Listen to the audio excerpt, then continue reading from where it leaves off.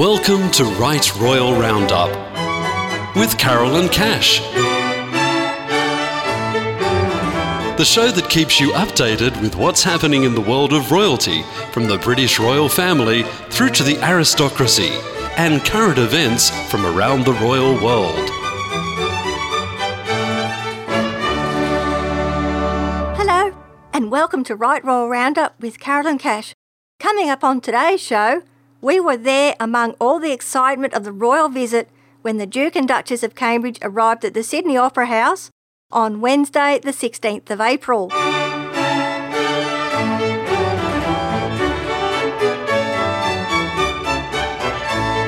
On Right Royal Roundup, time now for a British royal family update.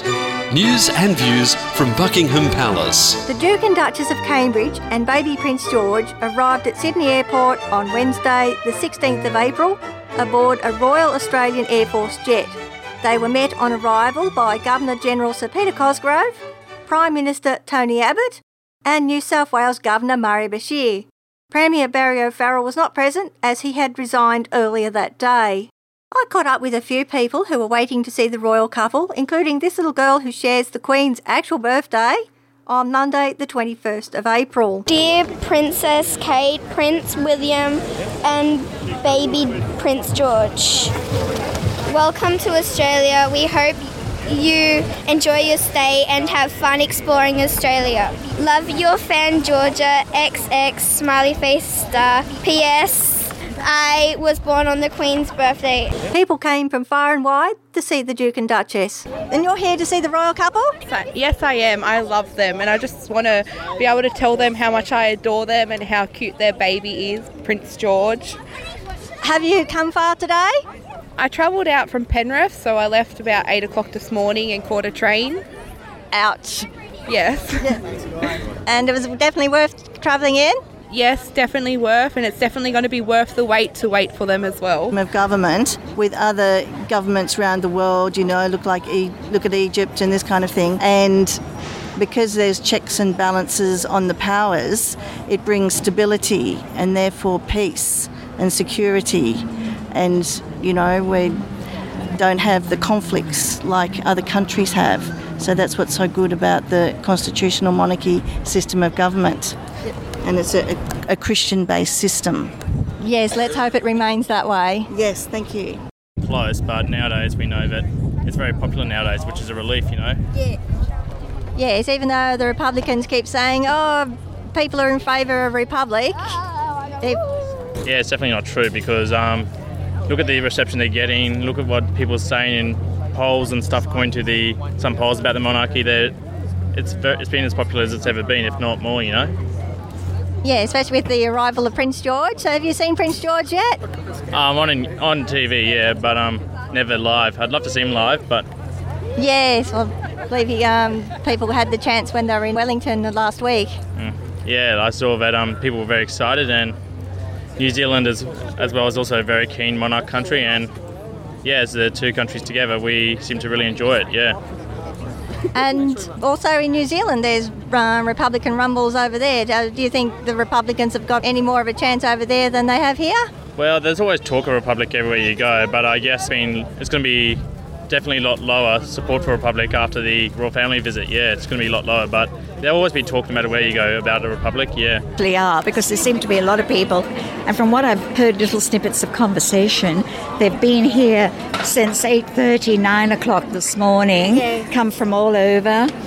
I heard somebody just now from the Central Coast and with someone from Windsor, so it's really great. It's a wonderful atmosphere and the excitement is mounting. It sure is. And you'd definitely say there's thousands of people here? I think so. Roger, would you say there are thousands of people here? What would you estimate? Almost too many to count. I'm Karen from the southwestern suburbs of Sydney, and we're here to see the Prince and Princess. Oh, how exciting. Well, they're on their way. They've already landed at Mascot Airport. Oh, lovely. We're having a wonderful time and we're waiting for them to arrive. Can't wait. Yes, it's the Duchess's first visit to Australia. Yeah. One lady missed seeing William and Kate when she was in New Zealand. I'm Kylie and I'm from New Zealand. I've travelled all the way over just to see them and join my friends. You didn't see them whilst they were in New Zealand? No, unfortunately not, no. Oh, what a bummer. So you're hoping to see them today? Yes, absolutely. Absolutely. Here's our coverage of the Duke and Duchess arriving at the Sydney Opera House. And Murray Bashir, Governor of New South Wales, has finally arrived with Sir Nicholas Jahedi. So not long now. There's Sir Nicholas. Governor Murray Bashir, she is wearing a bright red dress today. They're coming. And we have the helicopter flying overhead, so not long now.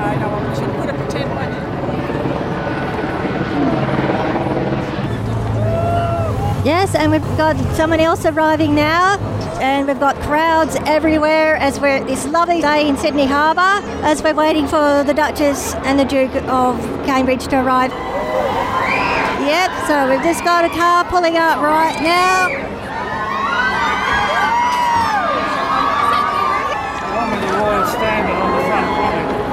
Yes, they have arrived. We have the Royal Standard on the front of the white car, and Prince William and Kate have stepped out of the vehicle.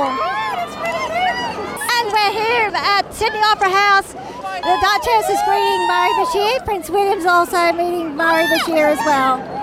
And this is just so exciting. This is the first royal coverage we've ever had. No sign of Prince George yet, but people are asking.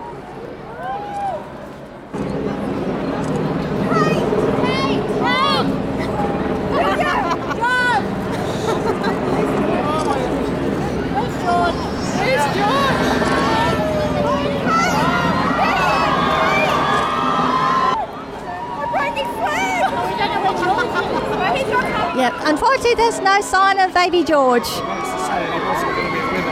And the Duchess and Prince William climbing the stairs. No sign of Premier Barry O'Farrell. We're just wondering where he is today, seeing he's resigned. Yep, and waving. But we've got this great spot from near the coffee shop. He's very tall, isn't he? He sure is.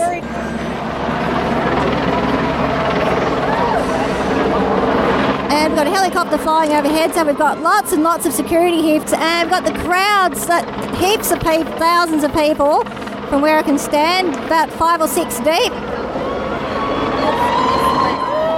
And lots of cheers and waves and lots of flags waving for the royal couple. And because William and Kate will be attending a reception hosted by Governor Murray Bashir. On Friday, the Duke and Duchess will be attending the Royal Easter Show, possibly with Prince George, visiting sick children at Manly's Bear Cottage and watching lifesavers in action on Manly Beach. On Thursday, the royal couple travelled to the Blue Mountains to visit residents affected by last October's bushfires and to visit Echo Point at Katoomba.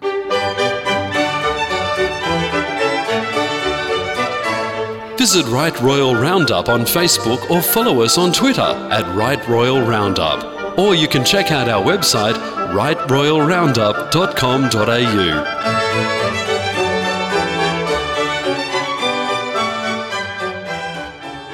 In New Zealand, the Duke and Duchess paid their respects to the war dead at Blenheim and met many people. Some stood on balconies to see the royal couple, and a few schoolchildren even climbed a tree. People brought gifts for little Prince George, including some handmade items. The Duchess was given a friendship bracelet by a little boy, which he wore during the visit. The Duke and Duchess also visited the Amarka Aviation Heritage Centre, where Prince William climbed into an old British biplane. Prince William was asked whether he wanted to sit in a German Fokker triplane, the same type of aircraft flown by the war's greatest fighter ace, Manfred von Richthofen, also known as the Red Baron, but he declined, saying he wasn't getting into a German plane. Prince William also unveiled a new portrait of the Queen at Government House in Wellington by artist Nick Cuttle.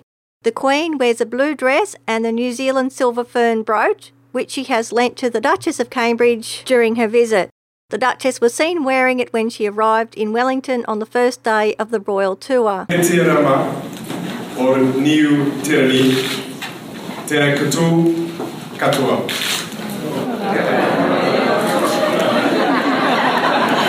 No insults just yet.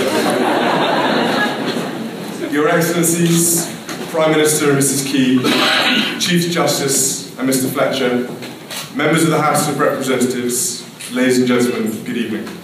Your Excellency, thank you for your kind words and for welcoming us all here to Government House. Thank you also for hosting Catherine, George and me during our time in New Zealand. I hope that George doesn't keep you up. He has been known to be particularly vocal at 3 a.m. And I swear I heard him doing the haka this morning. He's a bonny lad, and you'll be pleased to know that he's currently preparing for life as a prop forward.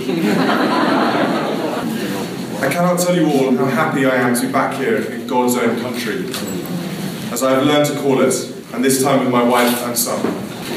When I returned to New Zealand for the first time as an adult in 2005, I came mainly to watch the All Blacks against the British and Irish Lions, the best way to be introduced to this sports-passionate nation. In subsequent visits, my affection and admiration for New Zealand has only deepened. In 2011, in Christchurch, your country underwent its worst crisis in modern history. I had the chance to witness just how stoically and selflessly the people of Christchurch responded to the appalling tragedy. Next week, Catherine and I will have the chance to see how the city is coming back to life. On this visit, I have no doubt that it will be Catherine, and not just me, who falls for New Zealand. The qualities that New Zealanders share in common with one another: warm-heartedness, generosity, neighbourliness, openness, an instinctive sense of justice and freedom, to name just a few, are qualities that I suspect, given your modesty, you may take for granted. But they are qualities for which New Zealanders admire the world over. One of the things that I think we all value about New Zealand is the integrity of its institutions. The foundation of New Zealand's government is represented in this very room by a portrait of Queen Victoria, during whose reign the Treaty of Waitangi was signed, laying the foundations for today's great nation. At the heart of New Zealand's democracy is its Parliament, represented here today. A Parliament that has continued to assemble without interruption since 1854, unbroken by war, civil disturbance, or political upheaval. Within this tradition of continuity, New Zealand repeatedly demonstrates its progressiveness. I know, for example, that it's a matter of great pride to New Zealanders that this was the first country in the world to give women the vote. New Zealand's ability to innovate reaches beyond politics into commerce, industry, and quality of life. The list of inventions and technical and medical breakthroughs far outstrip New Zealand's relatively small population. New Zealand should be rightly proud of its enviable history of blending continuity and innovation. Yet you combine all this with one of the most beautiful and varied landscapes in the world, and some first-class wine as well. New Zealand truly is a very special place. On a personal level, on visits such as this, I'm reminded time and time again of New Zealanders' deep affection for the Queen, who in 2012 celebrated her Diamond Jubilee year. This evening, I have the privilege of unveiling a new portrait of Her Majesty, commissioned by the New Zealand Portrait Gallery and painted by young New Zealand artist Nick Cuthell, who is with us this evening. I hope that I'm not giving away any secrets before the portrait is unveiled if I say that Her Majesty is portrayed wearing her silver fern brooch, which provides a simple but clear reminder of Her Majesty's deep affection for the people of New Zealand. It now gives me and Catherine great pleasure to unveil this portrait of Her Majesty, the Queen of New Zealand. Kia ora, tatou katoa.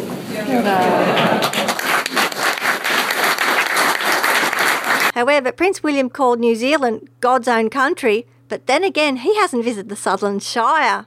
Of course, a royal visit would not be complete without some Republicans staging a protest. This time they took to the air with a banner over Auckland. However, pregnancy rumours and media speculation started again after Cynthia Dean presented the Duke with a lace shawl she had made for Prince George when the royal couple visited Cambridge. Prince William said she might need to make another one soon. However, the Duchess tasted some wine and rode on the shot-over jet boat at Queenstown, which has squashed those pregnancy rumours for the time being. The Duke and Duchess also visited Christchurch, where they visited the CTV Memorial Gardens, dedicated to victims of the earthquake in 2011. They also visited the city centre, which has been partially rebuilt, and met people who were injured during the earthquake and met victims' relatives. The royal couple also played cricket, with the Duchess wearing high heels as part of the 2015 Cricket World Cup event.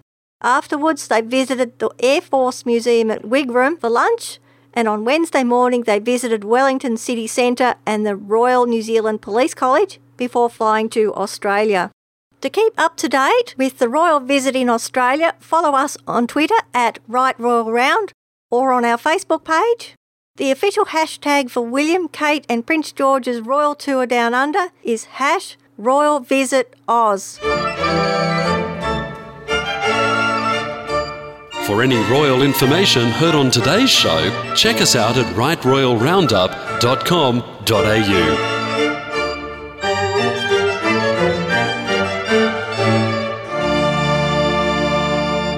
Queen Margrethe of Denmark celebrated her 74th birthday on Wednesday, the 16th of April.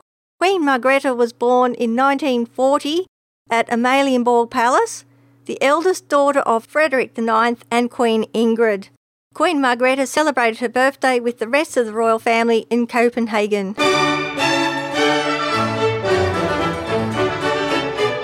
Welcome to Right Royal Roundup with Carol and Cash. Now crossing live to the throne. Last week we mentioned Australia Post had released 2 commemorative stamps to celebrate Queen Elizabeth's 88th birthday on Monday the 21st of April. However, Royal Mail in Britain have also released a set of 10 stamps featuring Buckingham Palace after the Queen gave her stamp of approval.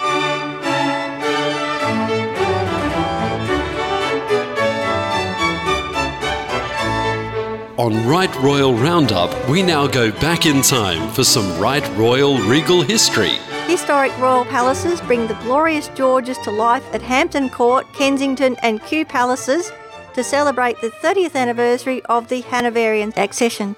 A series of events and entertainments will be held from now until the 30th of November to bring the Georgian era and its colourful characters to life, including those notorious family feuds. George I arrived in England with 2 women, but not his queen, whom he imprisoned for adultery. George II and Queen Caroline presided over a court where writers, philosophers, politicians and the fashionable people vied for power. George III is best known for his madness and for losing the American colonies, but he also supported farming and innovation. George IV was extravagant and he married Caroline of Brunswick to provide an heir. The marriage was not a success as he tried to divorce her. Google historic royal palaces and click on The Glorious Georges, or the link is on our webpage for podcast 6. That's all we have for this week. Thanks for joining us and we look forward to your company next week.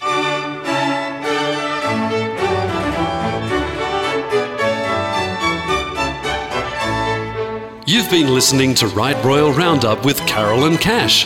Tune in next week for more of the latest royal news from around the world. And don't forget to like us on Facebook or follow us on Twitter at Right Royal Roundup, or visit our website rightroyalroundup.com.au.